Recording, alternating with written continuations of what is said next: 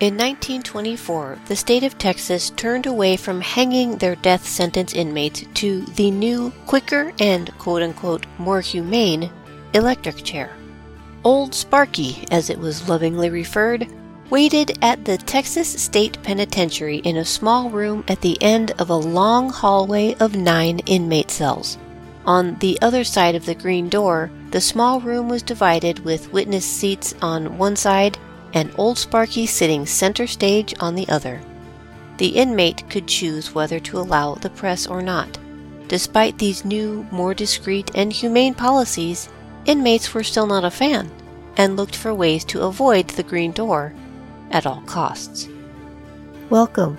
My name is Elizabeth Bougeret, and I'm that person that, when studying the many facets of history, likes to peek behind the curtain, investigate the hidden passages, drop into the rabbit hole, or dare to walk in the shadows, because we all know that's where the good stories can be found. Take a listen then to discover what dark or peculiar pieces of American history can be found this week from my bag of bones.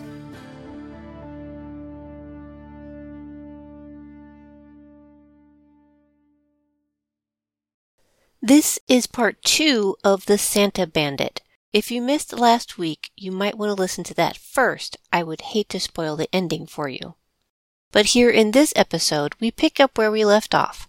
The 3 of the surviving Santa gang, including Santa himself, are now facing trial for their crimes. They had robbed the First National Bank in Cisco, Texas, but things went terribly awry. And now it was time to suffer the consequences of their actions. Well, as much as we could hope for. On January 23, 1928, Marshall Ratliff would be the first to go on trial. He pled not guilty.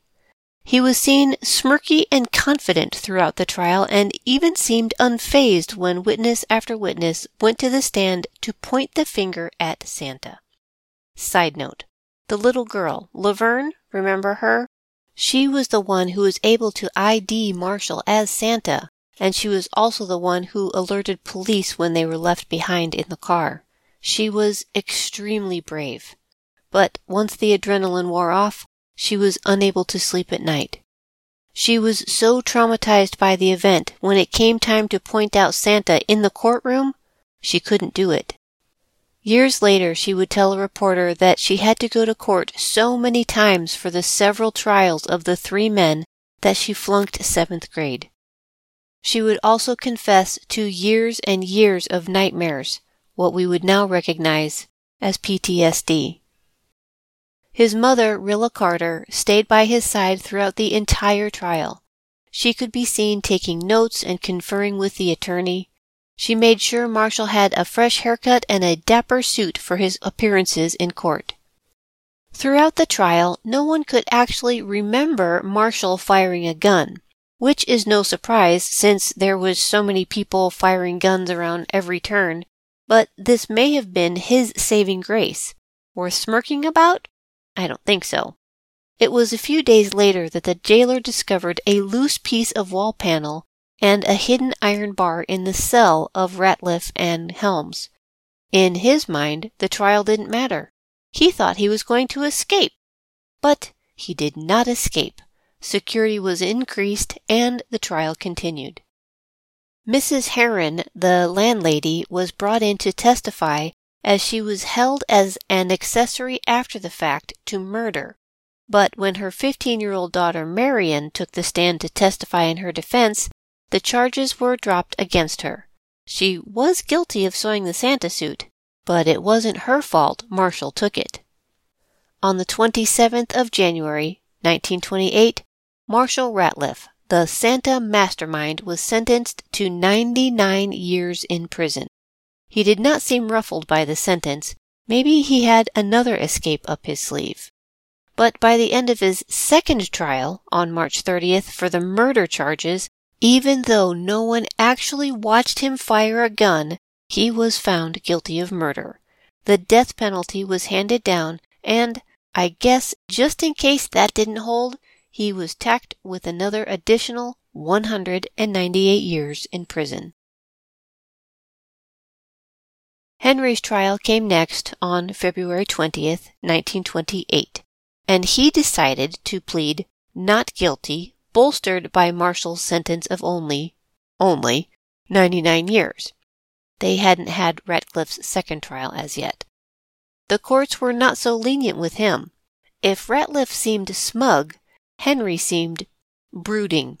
He glared at each of the many witnesses who had no problem telling the jury about his anger issues and throwing Grandma from the front seat. The defense attorney even brought his wife and 5 children into the courtroom to hopefully elicit some sympathy. The wife was pregnant, after all, but if anything, all the sympathy the court could muster went to the wife. Henry was given the death penalty. Smug didn't work. Brooding didn't work. Robert Hill decided to go for empathy. On March 19th, 1928, at his trial, he pled guilty and owned up to everything. He bled his entire tragic life story of institutions and reformatories instead of loving households all over the courtroom, making it an undeniable case. Because of his upbringing, he became, quote, the boy who never had a chance, end quote. What did they expect to happen? He had the courtroom in the palm of his hand. Just to make sure of the timeline, his attorney made sure that witnesses stressed that Hill was the last of the bandits out the door after the robbery, which meant he was not responsible for either of the police officers' lives that were lost. The jury took only 40 more minutes of the people's time when they came back with the verdict of guilty, sentencing him to 99 years in jail. Side note, it was later discovered that Hill agreed to roll on his co-conspirators to have the death penalty removed. Boyce House would write a few years later, quote, at a solemn scene, Hill was sentenced and promised his attorney, who had been appointed by the court and served without pay, that he would make a model prisoner. Church workers visited Hill at the county jail. He professed religion and desired to be baptized. End quote. Yeah, hold on to that thought. July 6th, 1929, Dallas Morning News reports, quote, sentence passed on man convicted of Cisco Bank robbery.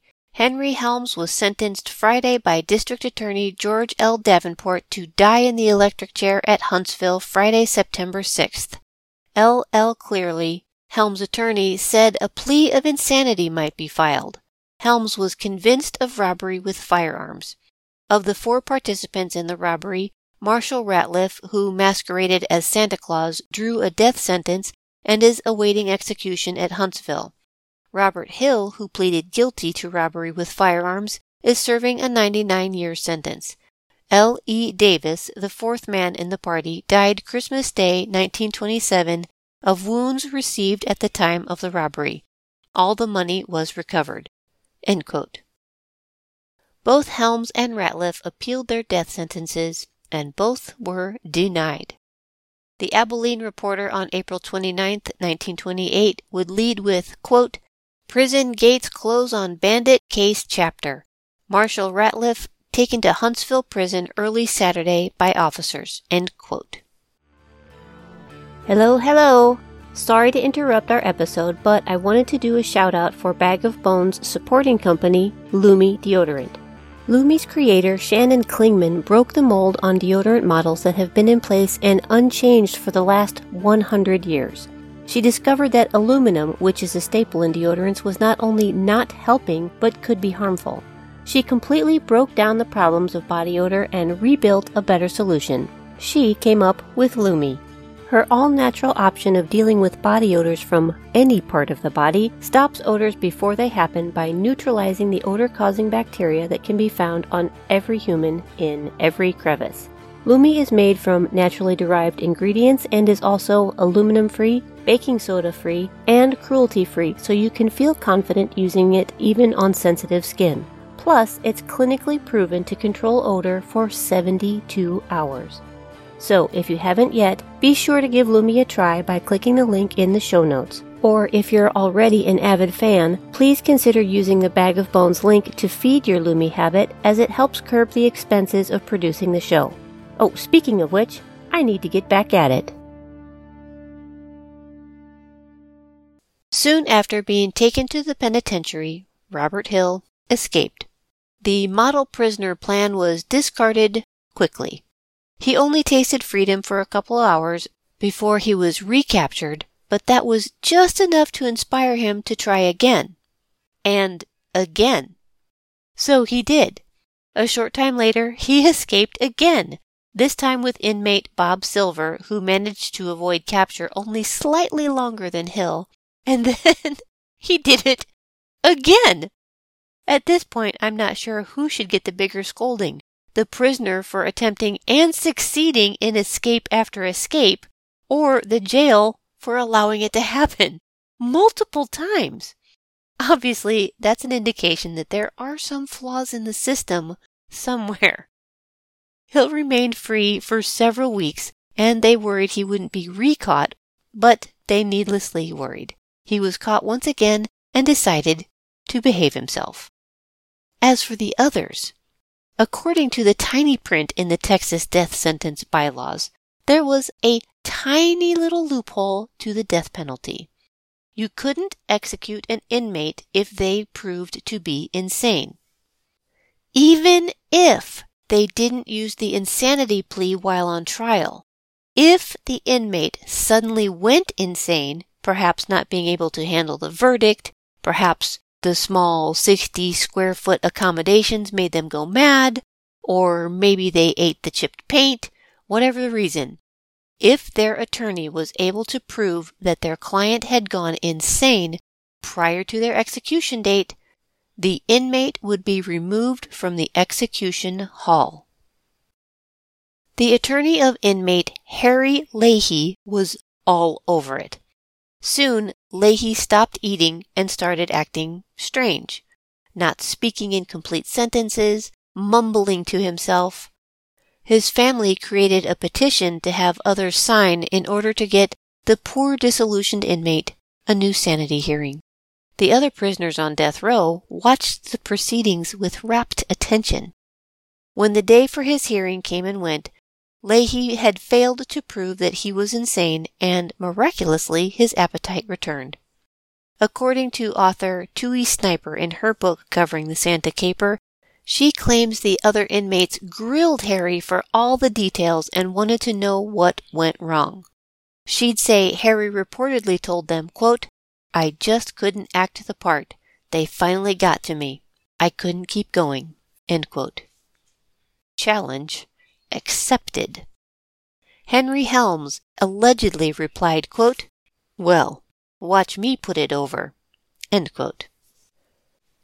According to the Texas Monthly in 2020, quote, "The question has always been how to limit the defense so that every criminal can't claim to have acted under the spell of a delusion and go free. By the middle of the 19th century, a test was in place that, in some form, prevails today. A defendant was insane if he did not know the nature and quality of his act, or if he did know it, he did not know it was wrong." Around 50 years ago, there was a swing away from the right-wrong test toward a mental illness standard. If a criminal act was the result of a mental disease or defect, even an irresistible impulse, the defendant was not guilty by reason of insanity. End quote. But that was from recent sightings, and you're about to find out why. Leahy was taken through the one-way green door and was executed. You could say it drove Henry Helms insane. Helms' execution was set for September 6th, and it was August when Leahy was executed, so Helms had no time to waste. Suddenly, he refused to be touched. He stopped shaving and refused to bathe or even get haircuts. He began shredding paper into bits and littering it all over his cell. He began repeating phrases in a creepy, sing-song way, over and over again. The guards suspected his ruse, but gave him props at his commitment. they would write in his report, quote, "Subject is feigning insanity and refuses to speak," end quote. The jailers would say he would keep up the chanting even when he thought no one was around. Once you were numbed by his repetitive sing-song, he would shout out, "Hey!" or "Aye, aye, Captain!" just to make sure you were awake and paying attention. It wasn't until he began shredding the Bible his wife got for him that the guards began to pay attention. Shredding random papers was one thing. Shredding the Bible was blasphemous. Henry's wife urged the attorney to file an appeal under the sanity statute, and Henry was transferred to Eastland Prison for a sanity hearing. He fought and flailed and resisted the transfer, screaming and yelling about being touched. It took 4 men to bring the flailing prisoner into the courtroom for his trial. The attendants in the courtroom gasped at his entrance. He was animalistic in his appearance and actions. Mr. Helms was once known for his chic style and clean look. Onlookers gazed with jaws dropped at the man in front of them. In an otherwise quiet courtroom, once they got Helms into his seat, he started in with his chanting. He rocked back and forth, muttering in low sing-song tones. Some were so uncomfortable by his behavior, they ended up leaving the courtroom. It's reported that one person excused himself from the courtroom to vomit. Now that was probably because of his smell, to be fair. Helms would attempt to take papers from his lawyer's files and proceed to shred them, followed quickly by the lawyer snatching them back. And when things were too still and too calm, Helms would rattle everyone's nerves by shouting, "Aye, aye, Captain!" His hair was unruly and matted, his face unshaven, and his eyes switched from vacant to wild and crazed. Tired of the outbursts and shenanigans in his courtroom, Judge Davenport insisted that Helms be removed for a bath, shave, and a haircut before returning. Once again he fought and flailed against the 4 men responsible for having him exit the courtroom, as those present looked on with shock and sadness. On August 30th, 1 week before Helms is scheduled for death, they bring his wife to the stand. Henry was returned to the courts, clean-cut and shaven, but still insisted on rocking back and forth in his seat. To calm him, he was allowed to sit between his mother and father. His wife Nettie described how Henry was usually a devoted husband and father, but would occasionally disappear for days. Poor Nettie. What she didn't know was it was during these days of disappearance he was actually cheating on her or involved in other crimes. His parents would each take the stand and disclose that their boy had, quote, "peculiar traits from infancy," end quote. Psychiatrists and doctors of all kinds were allowed to examine the prisoner and testify in court. One doctor, with a questionable degree, said he couldn't possibly be insane because, quote, "there is not the foul odor about the mouth which comes with swift and acute mania," end quote. And yes, even the alleged conversation about talking with Harry Leahy was brought up, but then stricken from the record. After days and days of witness testimonies, including not just the medical staff, but anyone in Helms' family willing to step forward, jailers, police officers, Texas Ranger Tom Hickman, all the greatest hits, but the judge was ready for the circus to come to an end. The jury must have been ready too, as it only took them 10 minutes to reach a verdict. Henry Helms was of sound mind, and his execution date of September 6th was to be upheld. Henry stared vacantly into the distance, still muttering, while his mother collapsed into hysterics beside him. Death row was set up in a way that all 9 cells were on the same side, and as each prisoner went through the door, never to return, the inmates were all moved forward another cell. The inmate closest to the door was scheduled to go next. When Henry Helms was returned to the Texas State Penitentiary, he was placed at the cell closest to the door. He continued his insane behavior, chanting and pacing inside his cell, He clutched a photo of his wife and children to his chest as he paced. He made no other conversations with his other cellmates on death row. Now, even they were beginning to believe that Helms truly had gone insane. The remaining men decided to pool their money together to try and help him out. They managed to scrape together $150, which would allow Nettie Helms and her children to take a train from her home to request an audience with the governor to beg for her husband's life. Dan Moody, who was the current governor at the time, was known to give 30-day stay of executions to those facing the death penalty to help them prove their case.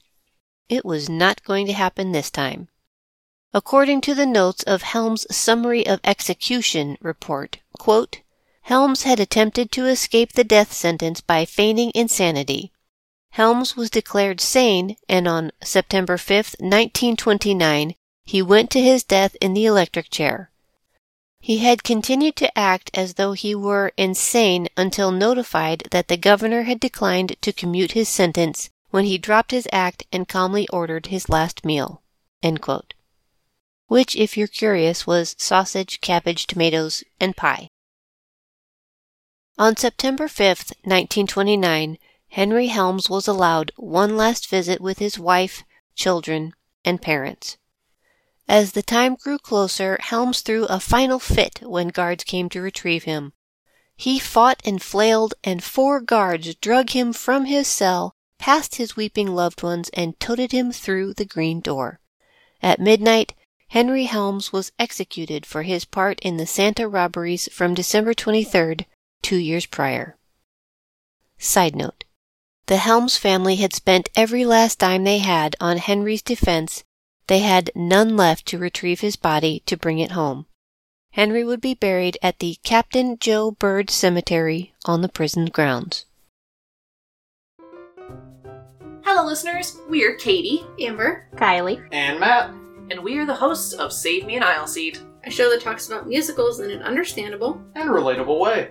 If you like musicals or theater in general, or if you're interested in them but don't know where to start, We'd love to help introduce you. come find us wherever you listen to your podcasts. Or on our website at www.ragtagnetwork.com. And we'll be sure To save you an aisle seat.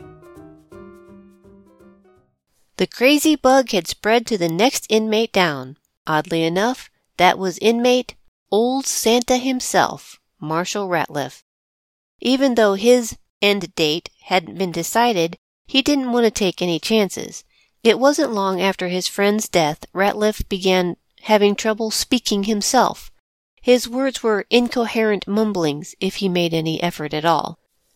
He began twitching and losing use of his hands, and then standing became a difficulty as well. The vacant look symptom was also passed to him, and before too long, Ratliff took to his bed and quote-unquote couldn't get back up. When Ratliff was incarcerated for, several life sentences, Rilla Carter, his mother, never lost hope that she might be able to save her son. If not here on earth, perhaps on the other side. She was a devout Christian and prayed for her son and wanted so desperately to change his heart. And she was running out of time. She would make the over 300-mile journey to come visit him as often as she could. She brought a wind-up phonograph to his cell with a select number of religious songs to play. Since he was on death row, they were allowed a few privileges, such as this, to help them pass their last days. Marshall used this gift as a solemn send-off to the men walking toward the green door. It became a tradition that on the final night of the inmate's execution, which were usually scheduled for midnight, he would wind up his phonograph and play the record, "When the Roll is Called Up Yonder," to escort the inmate on his death march. The lyrics promise, quote, "When the trumpet of the Lord shall sound, and time shall be no more, and the morning breaks eternal, bright and fair, when the saved of earth shall gather over on the other shore, and the roll is called up yonder, I'll be there." End quote. Well, either Rilla Carter believed her son had slipped into madness, or she herself bought a ticket on the crazy train realizing that this may be the only option to get her son off the hook. On October 23, 1929, after being on death row for 22 months, Rilla filed a request for a sanity hearing for her son. According to her petition, she wrote he had, quote, become insane on the subject of religion, end quote. Can't beat 'em, join 'em.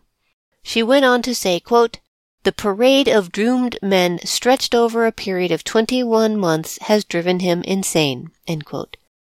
Newspapers had a field day. They had already picked up on the death march theme happening at prison. The Corsicana Daily Sun printed on May 24, 1929, quote, walks to the execution room to the tune When the Roll is Called Up Yonder, end quote.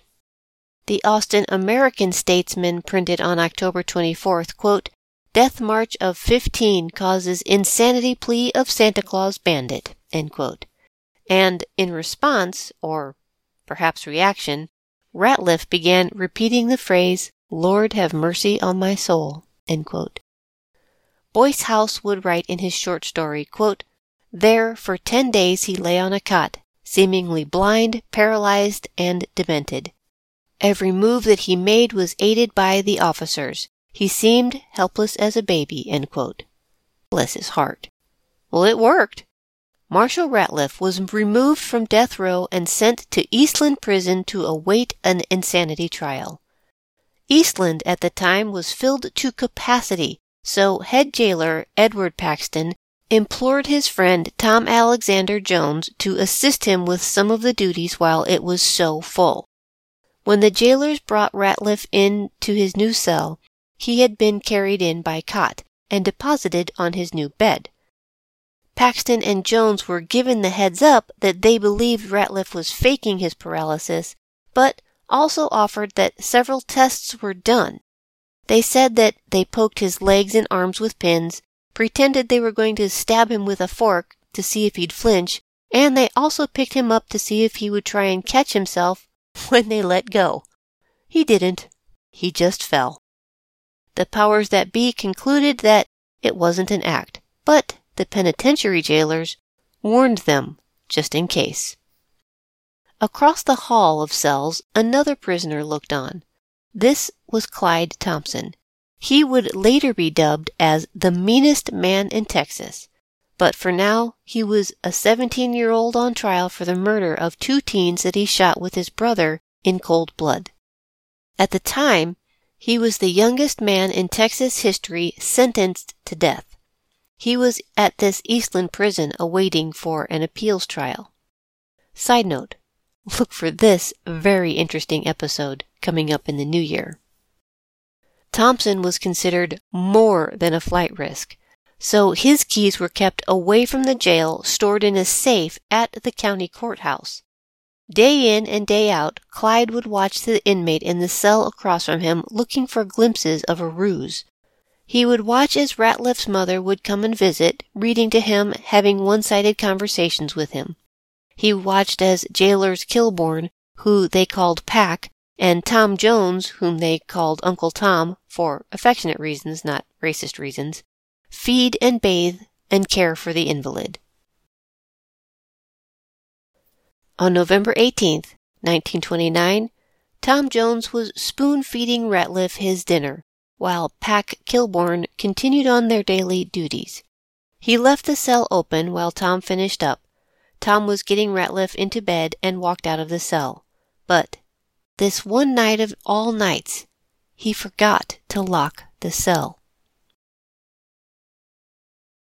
November 19th, 1929, Dallas Morning News prints, quote, Marshall Ratliff sentenced to death for his part in the Cisco Santa Claus bank robbery Monday night shot and wounded his jailer, Tom Jones, in a spectacular but unsuccessful attempt to escape, end quote. Oh, yes, he did! He was faking the whole time! The story goes, once Uncle Tom, after taking care of him, left his cell and rounded the hallway corner, Ratliff jumped from his cot and gently opened the cell door. Clyde Thomas's jaw dropped, and before he could say anything, Ratliff placed a finger on his lips, asking the fellow inmate to keep quiet. Hoping for a chance to escape himself, he did just that and sat back to watch the show. Down the stairs to the main level, the exit to the street was still locked, but the jailer's office was open. Ratliff slipped inside and rooted around looking for keys, but found instead a loaded .38 Colt revolver. Ratliff ran back upstairs and almost ran right into Tom Jones. Marshall demanded the keys, and when Jones refused, Marshall shot him point blank in the gut. Jones reached for the gun, despite bleeding from his midsection, and the two tussled as they both slipped and fell down the stairs.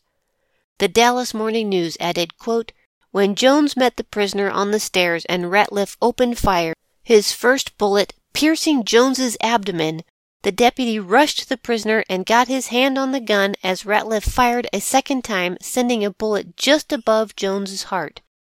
A third shot struck the deputy above the knee and shattered his leg." End quote.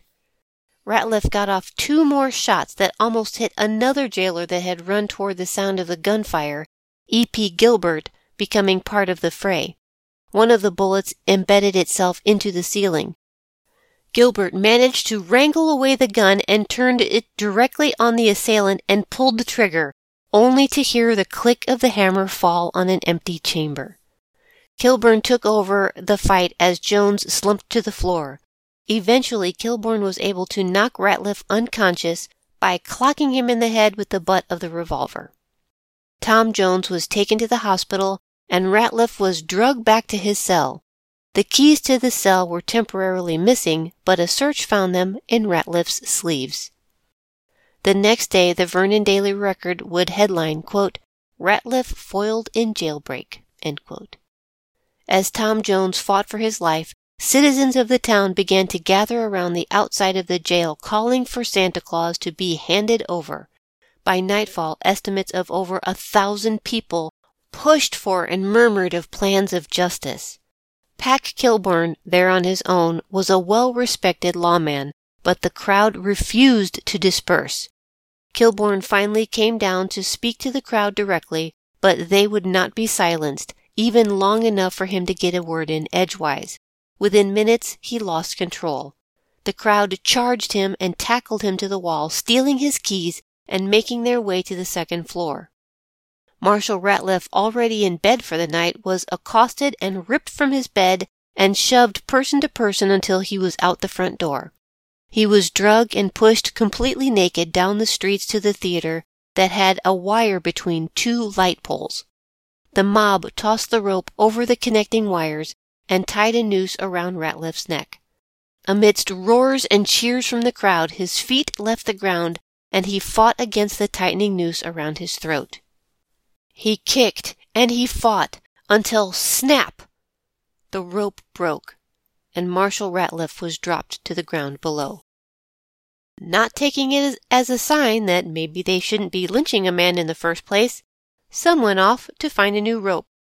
While they waited, though, the thought of turning the affair into a double feature appealed to them, so another group went back to the jail and went after Clyde Thompson. Thompson pressed as far back into his cell as he could to keep out of reach from the hands reaching out for him. Try as they might, they couldn't find a key that would unlock the door, so they gave up. I guess it was a good thing they kept his key at the courthouse after all, huh? Anyway, they returned to the theater. Someone had taken the tiniest bit of pity on the criminal and covered his nakedness up with a tow sack. The new rope was quickly replaced, and the Santa Bandit was yanked up off the ground once more. When it looked as if he was trying to speak, someone in the group asked, "What if he has something to say?" They lowered the man once more, and he gasped for air, and in a raspy voice he barely whispered, "Forgive me, boys." The El Paso Times would headline on the 21st, quote, "Witnesses reveal that gunmen died mumbling prayer for forgiveness and mercy," end quote. The body swung for a solid 15 minutes before the Justice of the Peace, Jim Steele, demanded he be brought down to be taken to the morgue. Side note, The theater they decided to attend their vigilante justice just so happened to be showing a play called The Noose. November 20th, 1929. The Star-Telegram would write, quote, "Conscious and knowing that Marshall Ratliff, the desperado who shot him, had been lynched by an Eastland County mob, Tom A. Jones, pioneer ranchman and peace officer, died in a hospital here at 11 o'clock Wednesday morning." End quote. Boyce House would write, quote, "The next morning came one of the most pathetic scenes in all this drama of blood and tragedy. Uncle Tom Jones was dying. No hope was held out for him. He was conscious, however, and his friends were permitted to enter the hospital room and bid the faithful officer a last farewell. One by one they came in. When Jailer Kilbourne entered, the dying man said, 'I've stayed with you to the end, Pack, but now I've got to leave.' His last words were of fatherly admonition to his young son, 'Be a good boy.' And so died the last victim of the Santa Claus bank robbery." End quote. Hearing of the events leading up to the death of her son Marshall, Rilla Carter sent a letter of deep sympathy and apology to the widow of Tom Jones. As she prepared to bury her son, she also sent a telegram to Governor Moody requesting that her son Lee, who, yes, is still in jail, could be released for the purpose of attending his only brother's funeral. Not surprisingly, the request came back denied.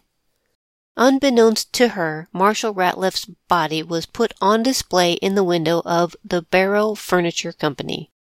The Dallas Morning Star writes, quote, "The robber's body was removed from an undertaking morgue to an adjoining store in order that it might be more accessible to the large crowd passing in and out to see it." End quote. Thousands upon thousands would come to the window to witness the morbid display. After a few days, and once Mrs. Carter, his mother, had arrived, Judge Davenport would put an end to the whole thing. Rilla Carter took possession of Marshall Ratliff's body and made arrangements for him to be taken to Fort Worth, Texas, and buried in Mount Olivet Cemetery on November 24th, 1929, in an unmarked grave. To this day, his plot gives no mention by stone or marker who is buried underneath the ground. Following the excitement of the weeks prior, Joe H. Jones, district attorney and also the nephew of the deceased Tom Jones, put together a list of people that should be held responsible for the lynching, which is a criminal act. He called together a grand jury and had 75 people in which to call up, but the list was never made public. The grand jury was never called to assemble. In fact, the entire matter was hushed. No one has ever faced criminal charges for the lynching of Marshall Ratliff, and it is still recorded as the last mob lynching in Texas history. And one last story before we put this crazy two-parter to bed. One last quick break first.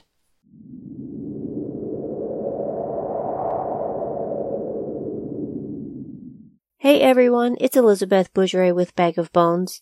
I just need to interrupt this episode for just a quick second to make a sincere request. I've discovered that the best way to help a podcast to grow is, firstly, by word of mouth. If you are enjoying the Bag of Bones content, be sure to tell your friends about it. And then secondly is through our reviews. Same concept, you're telling others how much you enjoy listening to the podcast, but you're reaching people that you don't even know. And with every new rating and review, the podcast platforms will then share Bag of Bones with other possible listeners. So again, if you enjoy Bag of Bones content, please share your views with others by leaving a 5-star rating and review that will entice others to give us a try. Thank you so much to those who have already done this, and thank you to those who are about to. Okay, my time is up. Back to the show. Thank you!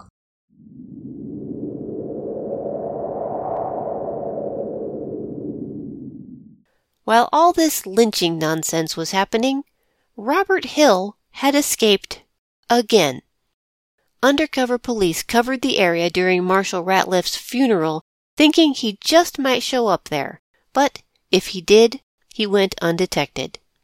Upon his last breakout, he left behind only one clue, a note that read, quote, "If you want to find me, you will have to come to Paris, France." End quote. Hint: he was not in Paris, France. He didn't even make it to Paris, Texas. By this time, Hill's jailbreaks have become legendary. He was caught once again and returned to the Texas State Penitentiary in February 1931. The Texas State Library website says of the Texas prison system, quote, "Through improved conditions and accountability among managers and guards, former Sheriff of Grayson County, Lee Simmons, who was once tried for murder himself, took over as prison general manager in March 1930 and managed to curb the escape epidemic. By 1935, only 71 prisoners escaped, just 1% of the prison population, and a 75% drop from the escape epidemic of 1929." End quote.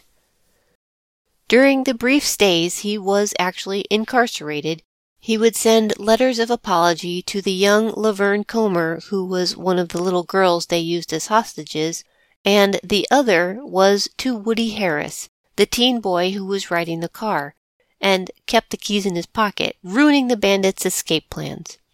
Apparently, Woody accepted his apology because the two stayed in contact with each other for many years into their future. On June 16, 1932, the Tyler Morning Telegraph would announce, quote, "Jailbreakers, yet at large, 6 escape prison here early Wednesday by sawing bars." He was caught once again. End quote. But surprisingly enough, Robert Hill was granted his freedom from jail in 1948. I guess they got tired of having to spend the man-hours to hunt him down time after time. He eventually received a full pardon on August 17, 1964. After a few years on the outside, not actually having to hide, he requested permission to have his name changed, and it was granted.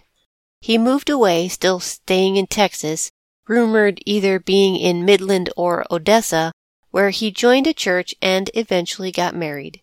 His new wife came with a built-in family, and he decided he liked family life. He stayed out of trouble for the rest of his own life. On December 23, 1977, Robert Hill and Woody Harris got together for a secret remembrance of the 50th anniversary of the original bank robbery. It's said Robert Hill passed away in 1996, the very last of the Santa Claus Bandits. Thank you so much for joining me again this week. It's stories like these I just can't understand why people say history is boring. Yes, I hold a grudge against my history teachers in my past as well, because they weren't interested in passing on history, they were interested in me passing my tests. 2 totally different goals. It is also very comforting to have found myself among many who feel the same way. We get to tap into a lot of different kinds of history here on the podcast, and I promise to never allow it to be boring. And speaking of, we are only 2 episodes away from the big 100. According to Slam Agency, quote, less than 20% of the podcasts that have been launched this year will make it to next year. I have worked hard to get the podcast this far, and I'm so grateful to each one of you for coming along on this journey with me. Next year is all about growing the podcast to new levels, and oh my gosh, I can't wait to tell you about it. I just have to be patient for a couple more weeks. In the meantime, I am super busy behind the scenes to get everything ready for the big celebration. And by celebration, I mean you over there and me over here and cheering each other on virtually while we are all in bed by 10 o'clock. 100 episodes. We're almost there. I'm Elizabeth Boucheray. Until next week then.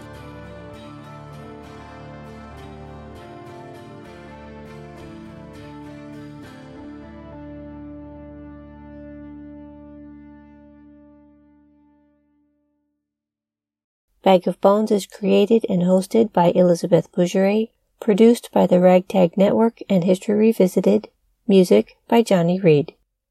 To learn more about the show, visit elizabethbougeret.com. For more podcasts from the Ragtag Network, visit their website at www.ragtagnetwork.com. Copyrights by Elizabeth Bougeret and DCT Enterprises.